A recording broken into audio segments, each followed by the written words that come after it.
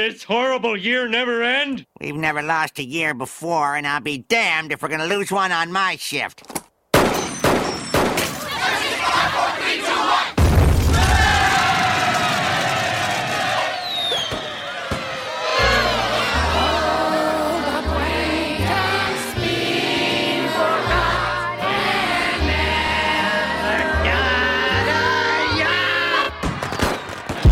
You're listening to the Piercing Wizard podcast, and I'm your host, Ryan Willett. I'm a professional body piercer with 20 years experience. I travel around the world teaching technique and safety classes, and I'm a member of the Association of Professional Piercers. Listen in as I talk to my friends and colleagues about our industry so we can all stay sharp.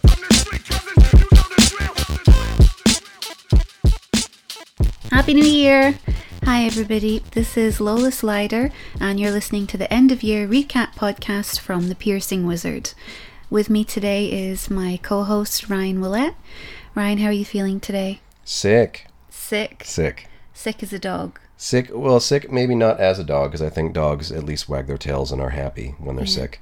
I'm in Glasgow with you right now, and I think I caught a travel bug on the way over, and it's been pretty obnoxious, like having like a short amount of time to spend with you and being poorly. I'm okay though, because of my superior Glaswegian immune system. Yeah, well, it's because you live in the Har. In a shower drain. Yeah, you live in a shower drain, and it's impossible for you to get sick here. So, I'm a fragile, delicate American, and I caught a cold. I caught a cold. I got the sniffles on the flight over. We're gonna do a little bit of a recap for the year and kind of talk about where we think piercing is right now and where piercing might be going in the short-term future. I want to remind people listening that if you're interested in attending the 2024 APP conference, but you don't necessarily think that you have the financial means to attend on your own, this is scholarship season. So you can go to safepiercing.org and you can read all the information about how to apply for one of the legacy scholarships. And I've really seen it change lives and careers, and all you have to do is put in the effort. So go to the website, read about the application, submit an application. You only have a few more weeks left to do it. I'm pretty sure that wraps up around the end of January 2024. So take the time to check it out. I'm also going to be doing a live seminar in Dallas, Texas on Sunday, January 28th, 2024. So you still have time to get registered, get verified, sign up for that. If you're interested, I'll be doing a mix of information, but you can get more info about that at my website, ryanpba.com. So in 2023, just like a couple of like little numbers, we made 15 podcasts, and that's not a lot. And sometimes I feel kind of guilty that I'm not putting out more podcasts, because like there was a point where I would put them out once a week. So in a year I'd put out, 50-ish episodes, and now I'm down to 15 episodes. I feel like we put out some really good ones this year, though. And you were saying that your favorite was which one? The downsizing? There was one that we did that was downsizing retainers referrals, and that was from back in March. And I just like that we had a right good whinge. I like complaining with you on the podcast sometimes. I don't think that we say anything terrible, but I mean, sometimes you're surrounded with a lot of conversation about how we should just constantly be grateful, gratitude, love, everything, and I feel all of that stuff. I feel really grateful, but it doesn't change the fact that there are parts of the job, just like any job, that sometimes you need to have a bit of a whinge about. So I enjoyed doing that. It's kind of indulgent. And I think I also really enjoyed the podcast that we did live at BMXNet with Cale Roberts. I thought that they were a really, really great guest to have on, and I liked some of the conversation and insight that came up from that. So if you haven't listened to it, I would go back and listen to that. What about you? Well, I like all of them for their own reasons. Obviously I'm the person doing a lot of the editing and planning and stuff for these podcasts, so it's like I do nothing. Well, no, you make significant contributions to the conversation, and like I don't think that they would be as fun without you and as informative without you. Like I think my solo perspective can only go so far, and a lot of times you make me rethink my positions, and we can have these nice conversations about the different perspectives of maybe the same issue. But when I invite people on, it's because I think they have something important to talk about or a good perspective. When we do episodes without like a guest, we're talking about a subject that's important to us and that we've put a lot of thought into. So they're all special to me for different reasons. One of the things that really sticks out for me in 2023 is how many people have sent me messages saying that they've like just discovered the podcast and that they've gone back. And there are some people who have been listening to them in order from like episode 1, and it's like kind of cringy for me because there were a lot of different points in my career where I'd maybe not want to revisit them exactly, and some of the actual like quality of the episodes was mixed because I didn't know how to make a podcast for quite a while, and debatable if I even do now. But I just want to say thank you. If you're one of those people who is kind of newish to the podcast and you went back and listened to some of the older content, there's a lot of stuff out there, and there are a lot of important voices and perspectives. So I appreciate people listening still. For people that have been listening since the beginning, I'm probably like the late stage Poochie character. Yeah. And now, Lola. Well, no, I also think that if people have been listening for a while, like as much as I love the sound of my own voice, I'm pretty sure that people appreciate having an alternative perspective, and arguably you're much smarter than I am. So I think that you've changed the podcast for the better. Thanks. You're welcome. I made also roughly 15 or so videos for my Patreon page. That's what is probably the main reason as to why I haven't put out weekly podcast episodes, because I just don't have the time and the energy to do like all of it all the time. So a lot of my energy is now focused on the Patreon videos, and I put out quite a few there. And I have like loads of ideas. Like I'm still really motivated for that. The podcast, sometimes I have trouble finding motivation, finding subjects. I really like it when people give us suggestions and ideas for shows, and we can kind of run wild and like ruin their idea. But the videos, like I've still been really enjoying making the Patreon videos.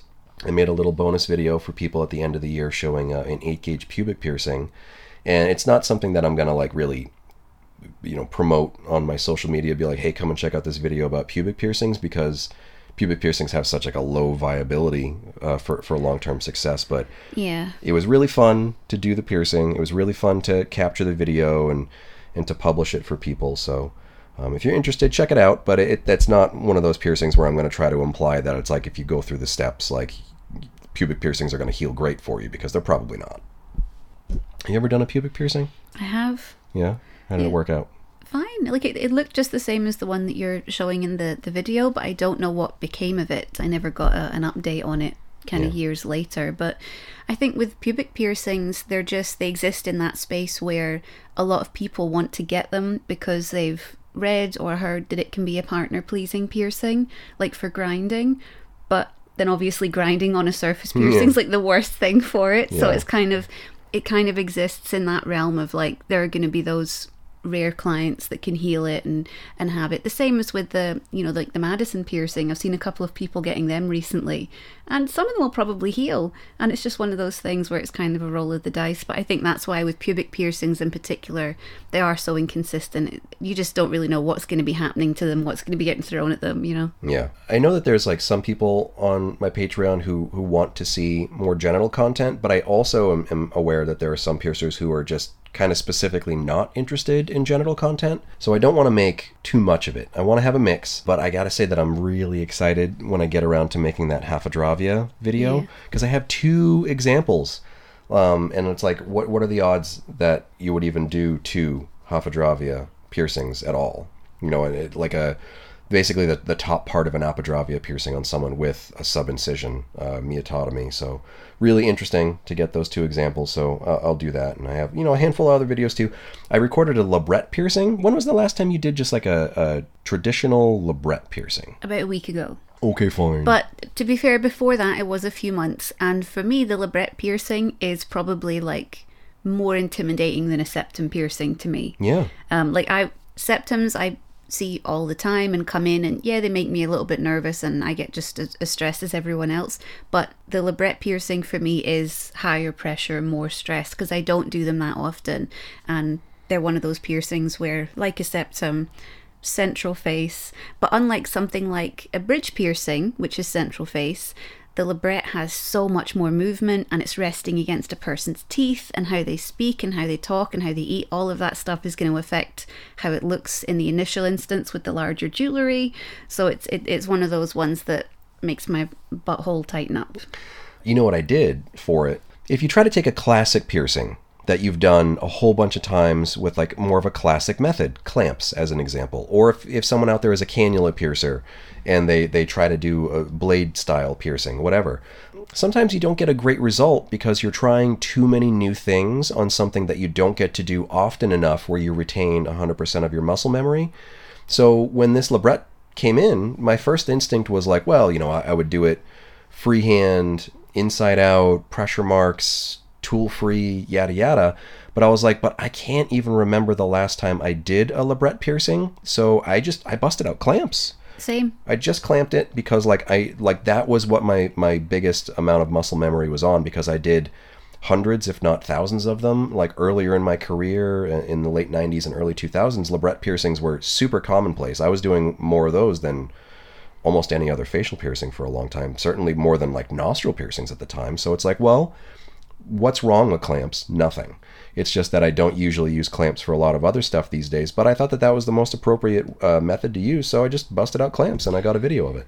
Well, one of the things that I work on with my apprentice is understanding that clamps aren't training wheels. They're like a legitimate tool for piercing that require proper technique and application. A lot of people never learn that. They just treat them like baby piercer tools. They don't get good results with them because they're not applying them properly a lot of the time. And then they move on to freehand piercing and they think, oh, I don't need them. They're like the stabilizers on a bike. Whereas I never felt that way. And there's not many, but the labret is one of the few piercings that I'll just set up with a clamp before I've even looked at the customer. Very rarely will I take a look at them and go, actually, you know what, I think I'd be happier without the clamps. So at least 9 times out of 10, I'm going to be clamping a lower central labret piercing. And I get good results like that, and I'm very comfortable with it like that.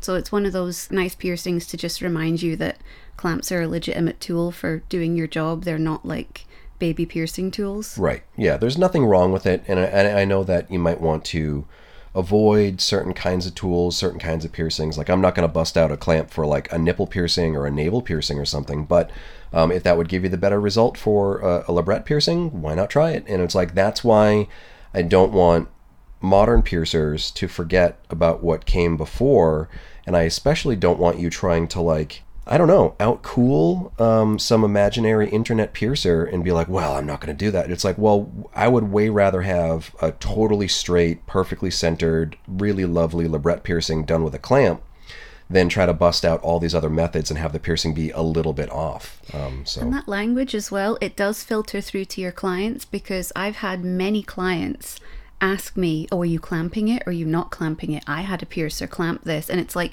they already have this negative association to clamps, maybe because they have had a bad experience, or possibly because they've just read a lot online about freehand piercing being better, and now they're thinking like, oh, well, if a piercer clamps me, it's this old-fashioned kind of 90s thing. And I make a real habit, anytime a client asks, even though the majority of the time I'm not going to be going near anyone with a clamp, if they say, oh, are you not clamping this? I'll usually say like, well, no, I'm not going to. Some piercers do though, and that's fine. And I'll always make an effort of never leaning in to that narrative of like, oh, I wouldn't clamp this. Like maybe somebody else would and they'll get a result just as good as mine. So I don't like to play into those insecurities clients already have about the use of certain tools and certain equipment, because I think that kind of thing just comes back around in a negative way, and that if you're in the moment, you should be keeping things positive and not taking it as an opportunity to say, well, yes, I have this special technique where I freehand, because I might pull out a clamp on the next client and that's what I'll be using to give them the best result. So customers do pick up on that stuff. They hear little bits of information, fragments of information, and then they use it to make a determination, is this place good at piercing or not, when maybe they don't have a full understanding of that information. So I do think it's important to not kind of lean in to clients' negative interpretations of certain types of equipment that way as well. Yeah, and I kind of had the opposite once. I remember an interaction I had with a client where I was piercing their nipples, and I went to go and start in on the job, and I didn't have any clamps out, and they're like, "You're not using a clamp, you're just going to do it freehand?" And they were like, they got instantly so scared, thinking that the clamp was the way that you had to do it, and that since I wasn't using a clamp, I didn't know what I was doing. And it was a really awkward conversation to have with them. You mentioned your apprentice Jordan, and I would like to mention your apprentice Jordan also, because I've seen like the huge amount of work that you two have done together this year, and the growth and all that stuff. So how is that going for you? It seems like he's made a lot of progress. Well, he has made a lot of progress, and I think it's important to keep looking back at it, because I think in the moment, a lot of the time, it doesn't feel like you're learning new things when you're a year into an apprenticeship, and you spend a lot more time like refining and honing what you know. So there aren't as many huge groundbreaking moments.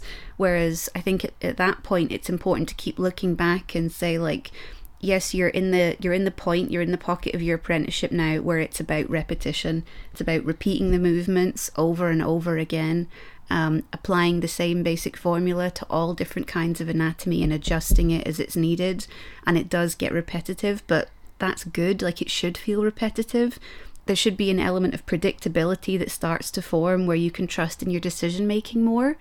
And I think that it's good to just look back sometimes at some of the work from 6 months ago and see this huge difference when at the time when you looked at it initially, you might have thought, oh, you know, it's not that bad, it looks okay, and then you compare it to work from now, and it's suddenly really obvious how much of an improvement you've made.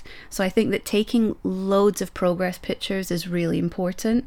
Like those early pieces of work, even pieces of work you're not completely happy with, document everything. It's really important to do that to help keep yourself motivated.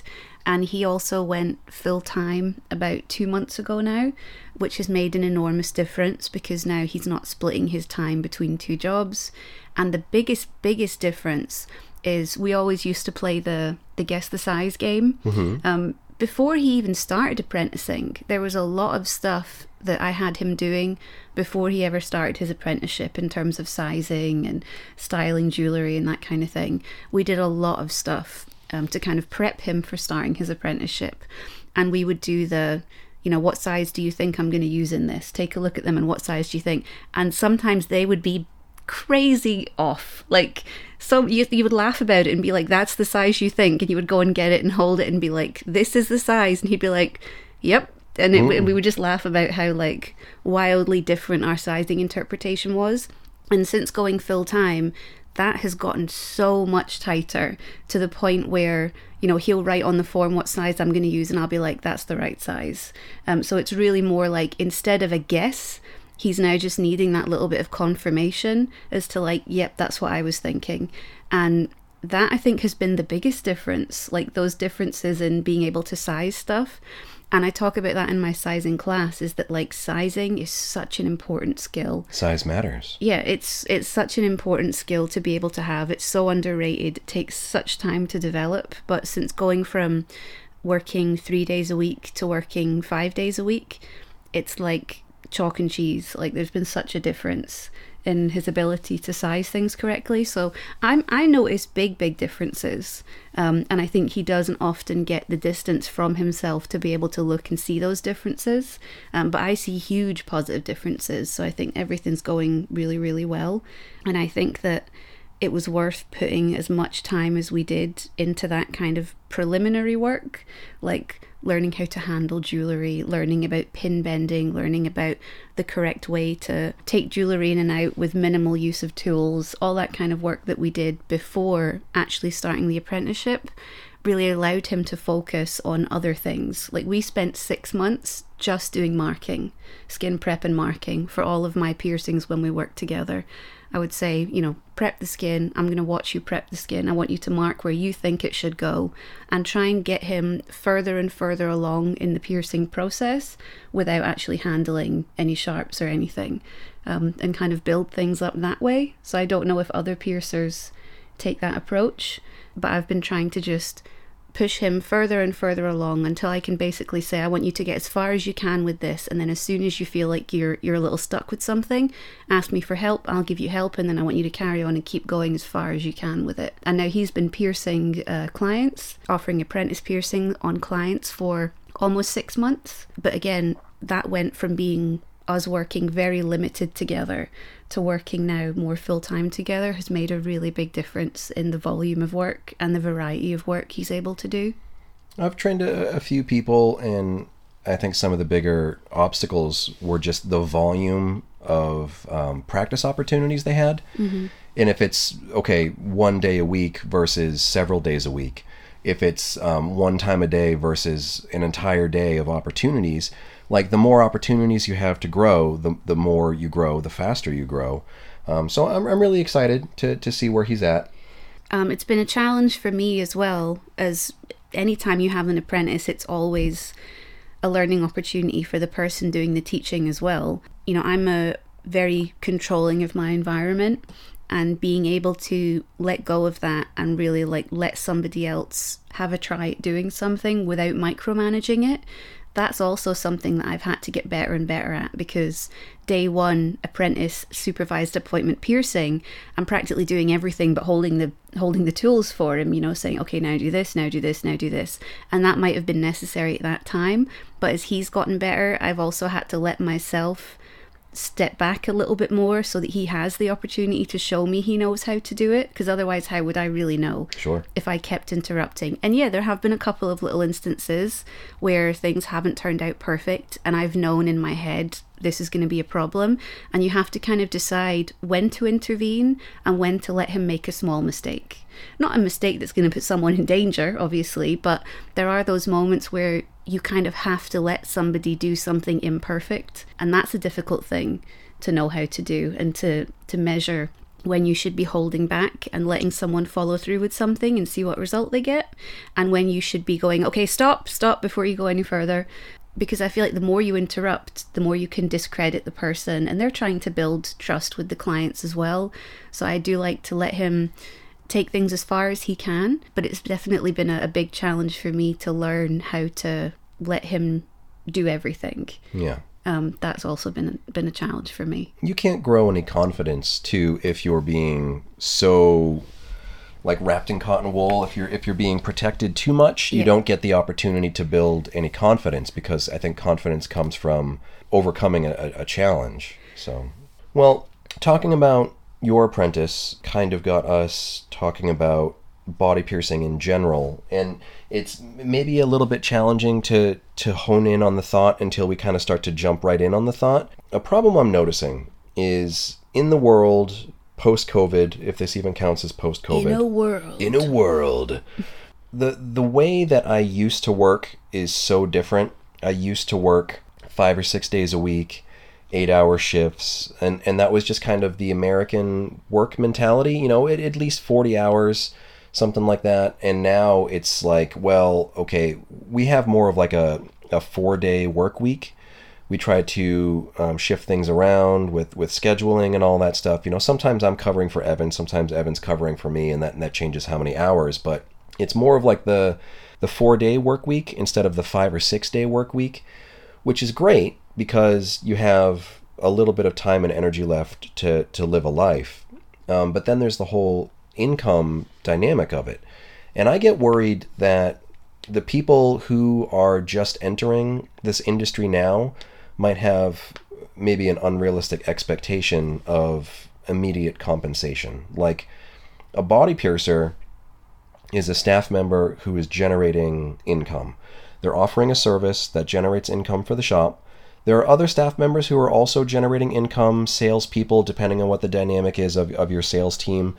But I think if a piercer, or let's say a staff member, starts at the shop and they're not in a position yet where they're generating income, they're in more of a support system, I think it's probably there are going to be some uncomfortable growth moments for the industry coming up over the next year or two.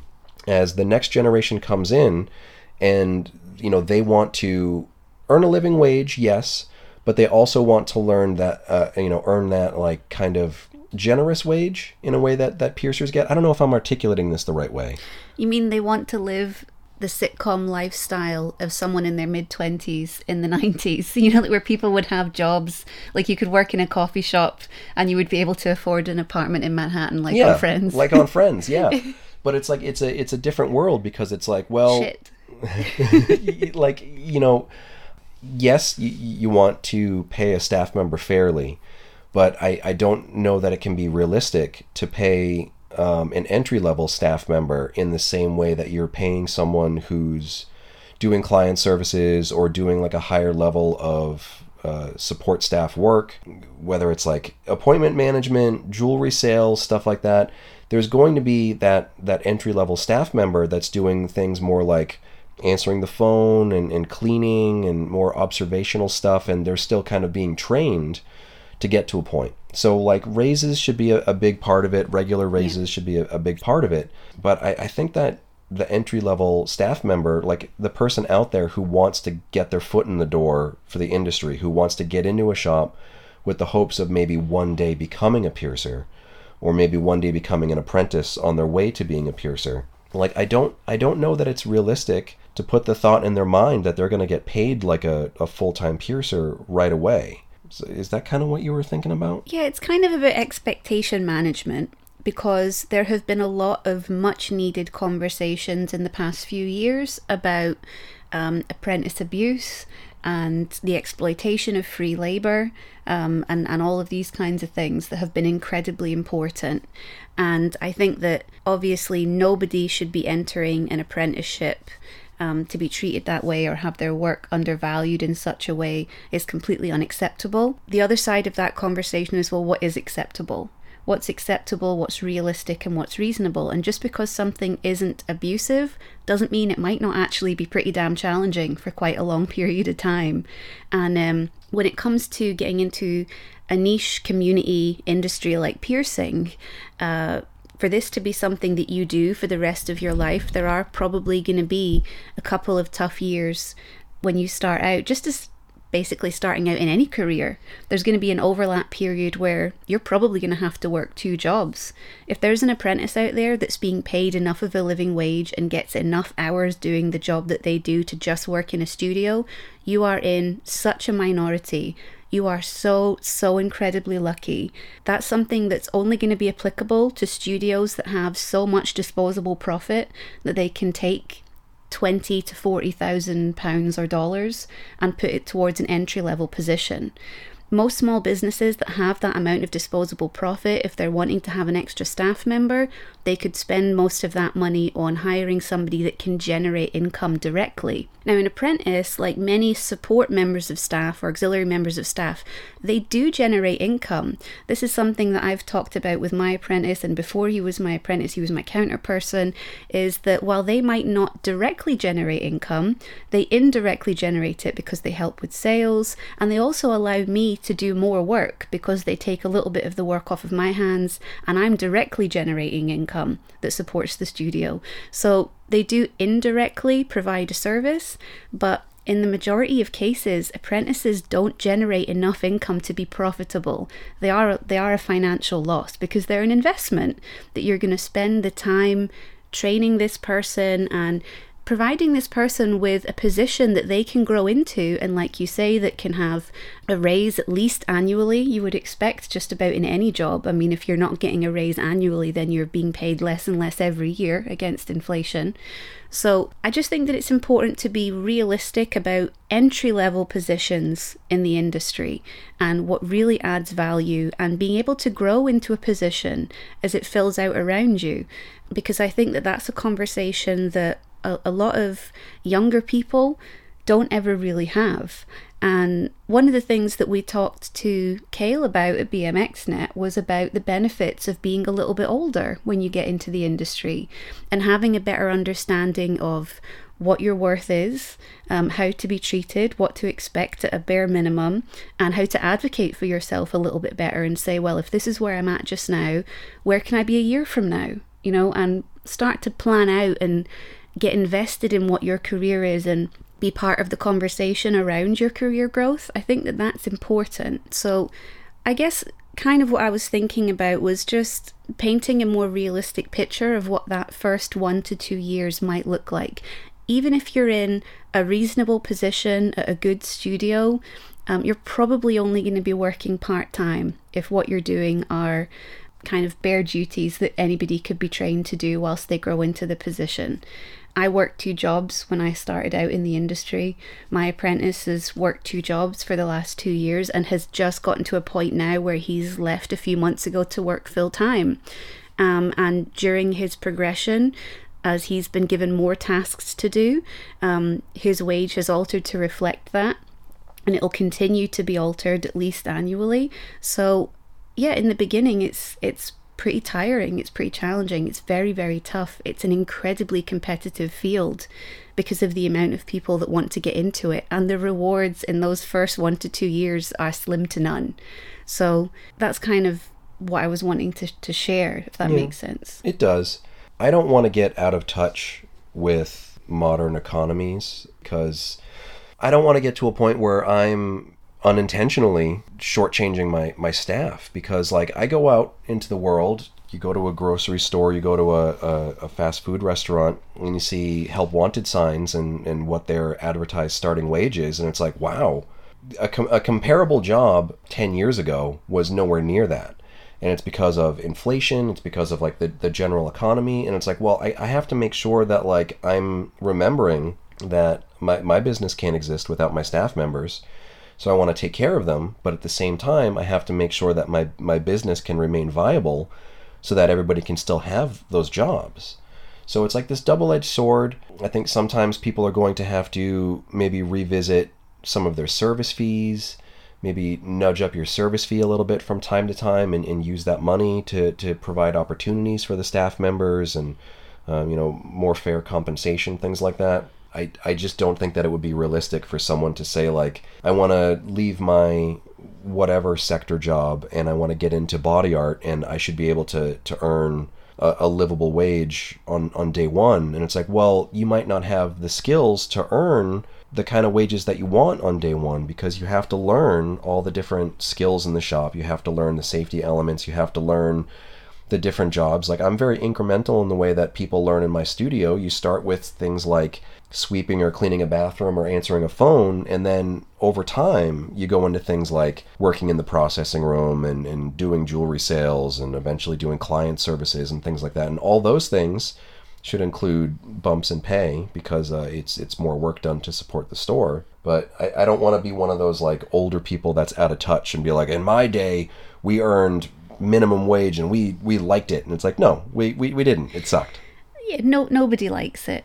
I just feel like that there's a part of the conversation, like a realistic part of the conversation, that isn't always had.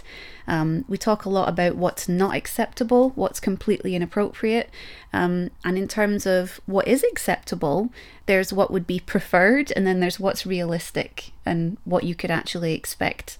And I think that, yes, in the beginning, if you're starting an apprenticeship, not just in piercing, but in any job that requires an apprenticeship, that requires live training, the beginning is going to probably suck a little bit for quite a long time. But the best way, I think, to kind of remedy that and get through that is take an active interest in, okay, well, if I succeed at this, when can I expect my duties to change? When would it be realistic to review having more tasks added to my job description? What could I expect to be compensated for doing this additional work? Is there going to be an annual review of my wages? These are reasonable, fair enough questions to ask an employer in any job, not just in piercing.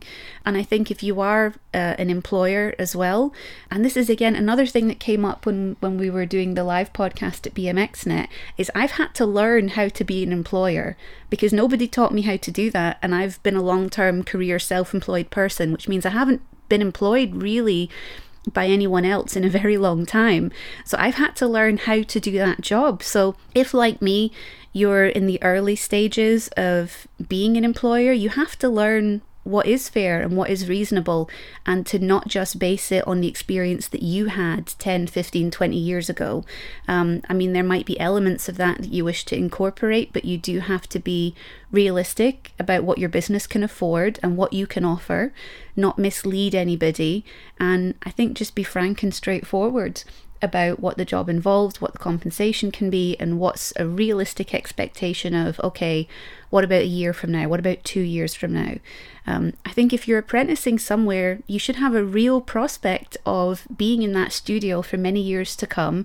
So I don't think it's unreasonable to say, well, you know, if everything goes well and I'm doing all of this work and I do well at it and things progress, what's reasonable for me? So that you can actually have a goal to work towards, so that when things are tough, you can say, well, you know, in 6 months' time or in 10 months' time, I'm going to move on and things are going to get a little bit easier and this pressure is going to come down a little bit. I think that that's an important conversation for businesses to be having with their apprentices and vice versa. So maybe we could just have some more of those conversations in amongst talking about what's absolutely unacceptable, what are realistic expectations of what is acceptable. And I think realistically, in less than 1% of studios are you going to be able to walk into a full-time 40-hour-a-week paid apprenticeship. Right. Unless you're in an absolutely massive studio with many, many members of staff contributing to the profits of that business. I don't think that that's very realistic. Well, because like you said, like if in my studio, if I had the money to hire someone in a paid apprenticeship tomorrow, I would probably actually rather take that money and hire a piercer who can just kind of start on day one and get where they want to get. I feel like that's kind of a problem in the industry right now. If you look at the piercers out there who are those like traveling guest artists, they're super in demand because a studio knows that that's like a really great investment. You can hire somebody to come in for a week or two or a month or, you know, frequent guest visits. You can pay them and you know that they can do the job, or hopefully they can do the job when they show up. But it's such, as you said, it's such an investment to train someone from scratch, and there's still no guarantee that that person's actually going to be good at it at the end of the journey too. So it's really difficult. I want to make sure that studio owners out there are trying to think like, take care of your people, give them opportunities, try to give new people opportunities, try to bring people in when you feel like someone's the right fit for your studio. The guest artist thing, like, that can be great too, but studios need resident piercers. Like, guest piercers can be a band-aid for a while, but you need resident piercers, and sometimes that means you have to go through the investment of starting someone at the bottom and working their way up. And that's what I've always had in mind as a goal with my apprentice. That's something I've always kept in mind, is I'm not training him to just be able to do certain tasks or be able to cover a day when I don't want to work or that kind of thing. I'm training him to have a career in piercing, like I have a career in piercing. Right. Like, I've done this job. This will be in 2024 my 14th year as a full-time professional body piercer. Never had a part-time job apart from the first year that I started out working as a piercer when I didn't have the hours to cover the income that I needed to make. Since then, I've done this as my full-time job, my full-time career, and that's what I'm training. I'm training a career. And I think that that's something that's good to have at the front of your mind. If you have an apprentice, if you're thinking about taking on an apprentice, those are important things to keep in mind. It is an enormous sacrifice of time, and it's a gamble because either person could walk away at any moment as well. I mean, obviously I'm not going to, and Jordan's not allowed to, he's been told that. So there's this enormous sense of trust as well that you have to have, and that's why we spent a year of just having Jordan work the front counter before apprenticing. And I said when I hired him initially, I want you to do this job for a year if you can, and if you're still enjoying it after a year and you want to learn more and you're enjoying the clients and the work, then we can look at getting an apprenticeship for you. But I would never at this point, I mean, I'll probably never have an apprentice again, but if I were to, that's again how I would do it. I couldn't imagine going in cold with somebody without really knowing that person at all, or them having any idea what they were getting themselves into. Yeah. So I probably won't have another apprentice, but for anyone who's thinking about it, I would definitely say, leaning into desk work and learning as much as you can about front of house work. And again, that's a full-time job in and of itself. And if at the end of it, he'd said, you know what, I think I just want to work the desk, that would have been fine. That would have been totally okay as well. But I think that's why it's good to learn that role first, to kind of find out where you fit, where you feel like you fit. Not to get too far down it, and maybe we'll just touch on a couple of things. Like, you also hear people out there saying like, well, toxic work environment. And I get that sometimes that's not all like interpersonal dynamics. Sometimes it's like, pay rates and all those things. I would just like to say that like we are far beyond the point where you can expect someone to just answer your phone and do all that stuff for free with the hope of maybe getting trained one day. Like, I don't think that apprenticeships should be non-compensated anymore. Like, I would see it as like, well, maybe your role is getting paid to do the desk, and then maybe if you want to, stay after or come in on off days for some observation, and like, that will work towards an apprenticeship. But I really don't want to see people just like working for free with the hopes of maybe getting trained and maybe getting a money generating career eventually. Like, I think if someone's working in your studio, they need to be paid. They need to be compensated in your studio. And if you're an employer out there who's still trying to get away with that model, you're also kind of screwing yourself over as a business owner, because like, you want the deduction. You want to be able to have that person on payroll getting compensated, and then like you have that as a tax deduction. So I would just like to get to a point where it's a little bit more fair for everybody, and just be clear about it. Like, you're getting compensated this much for this level of work, and then if you're doing more work in the future, then you should, revisit your compensation with your employer. And just to clear up something that you mentioned about observation as well, another word for that you sometimes will hear is shadowing. Mm-hmm. So the difference between shadowing and other forms of apprentice work or any other kind of paid work that you might be doing is that if you're observing or if you're shadowing, that's what you're doing. You're observing or shadowing. You're not doing your regular job. You're not doing your regular tasks. So that's an important difference to make. It's not really shadowing or observation if you're doing the work that you would normally be doing but not being paid. Yeah. So, I don't anymore have any shadowing really go on in the studio. Like, Jordan knows he has the option to shadow if he wants, but we're there both together full time now anyway, so it's irrelevant. Before, I would have absolutely had shadowing, and I never in my mind felt that there was an issue with shadowing, with observation, but listening to a lot of people's stories over the past few years and people talking about their experiences and things, I don't know how comfortable I would feel having somebody shadow anymore. And that's something that I've changed my opinion on since really learning about being an employer and kind of learning more about that new side of my job, because that's what it is. It's a new side of my job that I've had to learn how to do. I think I don't know how comfortable I would feel with it, and I think if someone is worth having there, they should be compensated, and that keeps it nice and easy. Even when there's been times that I've been doing work on building a second studio, as you know, and any time that Jordan's helped me with that, assisted me with that, it's been paid work, it's been paid time. Yeah.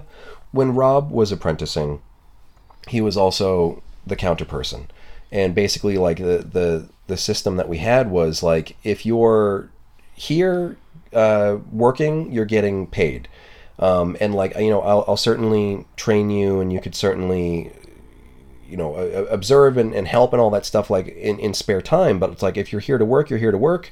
But if you're working, you're getting paid to work.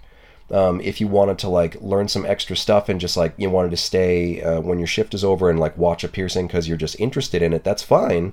But you're not going to be answering the phone and emptying the trash and doing all this extra stuff too. Like, you really need to understand what the roles are in the shop and make sure that people are fairly and appropriately compensated for them. Yeah, I just wanted to, again, reiterate that not just from the perspective of the apprentice, but from the perspective of the mentor, the employer, that's a role that we're not typically trained to do, and it's a role that we have to grow into and that we often make mistakes at and have to get better at, and that's definitely something that I've had to do the last few years. So I just think, again, something that isn't talked about very much. I think we all assume that, well, I know how to pierce, so I know how to teach and I know how to be a boss and a manager and all of this stuff, and they're very different roles, very different dynamics, and it does take finesse to learn how to do those different things and navigate those different things, and I've had to learn how to do that. So if you're a piercer that has a lot of experience piercing, if you're very confident with your job, try and be humble enough to admit when you're not doing every aspect of it brilliantly, and that includes being an employer, and you have to be open to be like, I should be doing a better job at this, you know, and learn how to do those things. You're never too old to learn to do that. I definitely had years in my shop where I was just like a piercer trying to keep the lights on and trying to get the bills paid. And over the last several years, like I'm focusing a lot more on the office than in the piercing room. And I had to learn so much to manage the studio, but not just for myself, but to manage it for the other staff members too. So I kind of want to wrap up that part of the conversation, maybe start to wind it down a little bit, and maybe we can hit on one or two other things from the year. One thing that I want to remind people that is still free out there is your really brilliant class, Predicting and Preventing Predatory Behavior. You recorded your presentation and we made it available completely for free for everybody on my Patreon. So patreon.com/RyanPBA has loads of the paid content, but you can get that class completely for free there. It's a really important subject, and I just want to remind people that it's still out there as a free resource. And I just want to kind of give you some flowers for being thoughtful enough. I like flowers. Yeah. For being thoughtful enough to write it and articulate it. And I've seen a lot of people take the class and change their mentality and to really help them kind of think about what they can do to protect the people in their studio, but people in the community overall. And it's just a really good resource for people, I think. Well, I really appreciate anyone that's taken the time to watch it. It was definitely a very scary class for me to make because the class originated when I started writing my PA class, my Prince Albert class. I was trying to think of how to open the class, and then I thought, well, I don't really want to be helping anybody learn how to do an intimate piercing without them first understanding some of the potential risks they're taking on in doing that and how to navigate those risks. And then that's kind of how it developed as a whole supplement to the class. And anytime I've performed it before has been in front of a live audience, basically, where I think it's a lot easier to articulate certain thoughts or to take a moment or rephrase something and make sure that people don't misunderstand what you're saying. Whereas sitting down to record something like that's a lot more intimidating because it makes you dissect every word, every phrase. Oh, I hope this doesn't sound wrong, or I hope I'm not implying this. And so it was definitely a lot more stressful. And I think in the end, what pushed me to do it, along with you telling me that I should do it all the time, was thinking like, well, worst case scenario, someone's going to disagree and shred me about this. But best case scenario, somebody actually really benefits from this and it makes somebody safer and less likely to have a nasty experience. And really that's all that should matter, not me being upset that somebody's going to have a go at me. Like if anybody doesn't like it, they don't like it, but somebody might be helped by it, and that's what matters the most. Like that's the most important thing in all of it. It's passive knowledge too. It helps your understanding when you get those potentially creepy phone calls, potentially creepy emails. They're not quite as scary. They're not quite as intimidating. It's just kind of like, well, I don't have to assume that this person is a predator, but maybe just the way that they phrase it, it comes from a place of them not knowing how to communicate with a body piercer. So it also helps you kind of dial in your response in the way that you communicate back or communicate openly with clientele. And it really helps to kind of protect them and protect you and to set firm boundaries and all those different things. So I'm not going to say that like all those scary people are out there and they're coming to get you. It really just helps you communicate better. So speaking of potentially uncomfortable moments with intimate piercings, you had your own little moment when you were traveling back from UKAPP, I think it was. Yeah. Regarding your downstairs jingle jangles. Yeah. So. Yeah. So UKAPP was in Manchester, and there's a big international airport, so I went straight home from there. And when you think large international airport, you would think like professional staff that has kind of seen it all. Like if you go through TSA in Boston, those people are so jaded, and it's like you can throw almost any scenario at them and they're going to be like, oh, yeah, okay, let's just do this. This is commonplace. We've seen this 1,000 times before. I went through the body scanner. And in Manchester, the body scanner, you're required to like really have your legs kind of far apart when you go through the scanner, and it immediately picked up on all my, as you say, downstairs jingle jangles. Mm-hmm. And I mean, it's basically like a keychain worth of metal hanging off of me. Sounds like Santa Claus is coming. Yeah. You know, it's like... Yeah, basically. And this poor fucking kid, he must have been like, I don't know, 21, something like that. And, you know, he was kind of going into it from a jaded position, being like, oh, do you have some coins in your pocket? And I was like, nope. And he's like, do you have metal in your pocket? And I was like, not in my pocket. And then he just gave me this like double take. And I had to like watch the expression on his face change as he figured out what I was trying to like subtly tell him. And he didn't know what to do. He took like the hand wand, passed it over me, and was like, beep, beep, you know, like pretty significant. And he's like, I don't know what to do. And I was like, well, look, man, like what they do in the States is they do a pat down with the back of the hand just to make sure that you're not like hiding a gun in your pants or something like that. And then like you're on your way. That's happened to me loads of times in the States. You go through and they're just like, oh yeah, we get it. You have piercings, just like dozens or hundreds of people a day that go through an airport. But this kid just didn't know what to do. He called over his supervisor, and his supervisor didn't even know what to do. And he just stood at, and he's just like, well, look, man, if you can't go through the scanner, you can't come through security and get on your plane. And I was like, well, what do you do if like, I was like, what, are you going to pull me off somewhere and like we'll do a visual check? And he's like, nope, we don't do that here. And I was like, well, what would you do if it was somebody with like a metal hip? And he's like, well, you know, it's obvious what that is. And it's like, well, it's not like you're going to cut somebody's hip open and like inspect the metal. So it's like, what are we going to do, buddy? Because I got a plane to catch. And then he was just like, just standing there. And I was like, look, man, I'm not upset at you, but this is a bad policy. Like, you're going to have people with piercings coming through this airport regularly. You need to have like a policy to work this stuff out. And then he just like whispered really quietly. He's just like, I hate this job, man. This is a terrible job. And I was like, I know, man, but we gotta figure this out.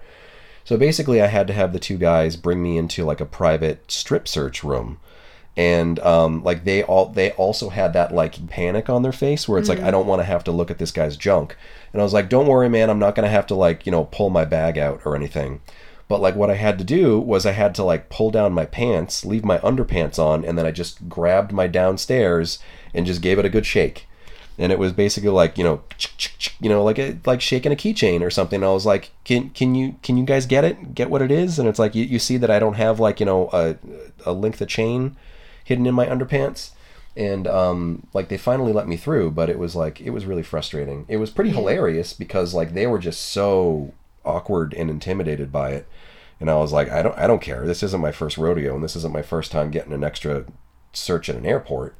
But I was pretty surprised that they had never encountered anything like that before ever in a massive international airport. And that their policy would be, well, if you can't go through the scanner without it going off, because lots of people, I set off the scanner all the time, and it makes me really worried. Why? Because it always shows up at some mystery spot in my abdomen where there is no metal, but it happens all the time. So that notion of it, well, everyone has to go through the scanner without setting it off is totally not true. They have to be able to identify what it is without any kind of reasonable doubt. I totally understand that, but I think that they were just in a little bit of a panic as to what to do. A lot of times when I go through, like, I travel with pants that'll have, like, zips on the pockets or whatever, some sort of metal. And a lot of times when you go through those scanners, it's like the generic outline of a body, and then there'll be like the yellow box wherever it picked up metal somewhere. And a lot of times it'll just be over like one side of my pocket, and they'll just be like, oh yeah, you have a zip there. And it's like, okay, fine. If that's all you want to think it is, then that's fine. Let me go. But this one was a big yellow box right over my crotch. And the guy just looked at it and he's just like, do you have metal in your pocket? And I was like, not in my pocket. And it was just like, it was a really funny moment. But I'm glad that I got to at least get on the flight. Yeah. I haven't had anything like that happen. I usually get frisked pretty thoroughly at the airport, again, because I wear dungarees usually, which set everything off because they have pin badges and buckles, and I'm like, I don't care, just give me the, pat me down and then send me on my way. I usually get my hair inspected though. More often than not, I'll get a frisking of the hair going on, which I understand because I got a lot of hair. So I'll get they might squeeze on my braids. Yeah, but everything that you're saying is based on an airport policy because they know how to deal with people in similar scenarios. Like I would imagine people with big hair buns, dreadlocks, I'm sure that they've gotten hair pat downs before too. But what I was so shocked at was just that they had no policy in place. And it's like, what do you expect me to do? I did 6 bawbag piercings on a guy, 3 and then another 3. And he was an airline pilot. And I told him your story and he thought it was very funny. Yeah. Yeah. Well, I'm glad somebody enjoyed it. So how do you want to wrap this up? Or do you want to just pull a plug on it now? What else is on your little list? That's pretty much it. 2023 was a fine year, but I'm still just kind of I don't know how to sugarcoat it. It was the year that was 2023. Yeah, it sure happened. It was a year after 2022. It wasn't a great year. It wasn't the worst year. I feel like it was if you made it to the end of this year, you deserve a pat on the back. And I just want to say that good job. I really I don't mean to make that in a cheesy way. It's if you made it to the end of the year, that's an accomplishment, and you should feel proud that your business is still open, that you're still breathing, that you're still waking up every day and you're getting through the day. Things aren't great.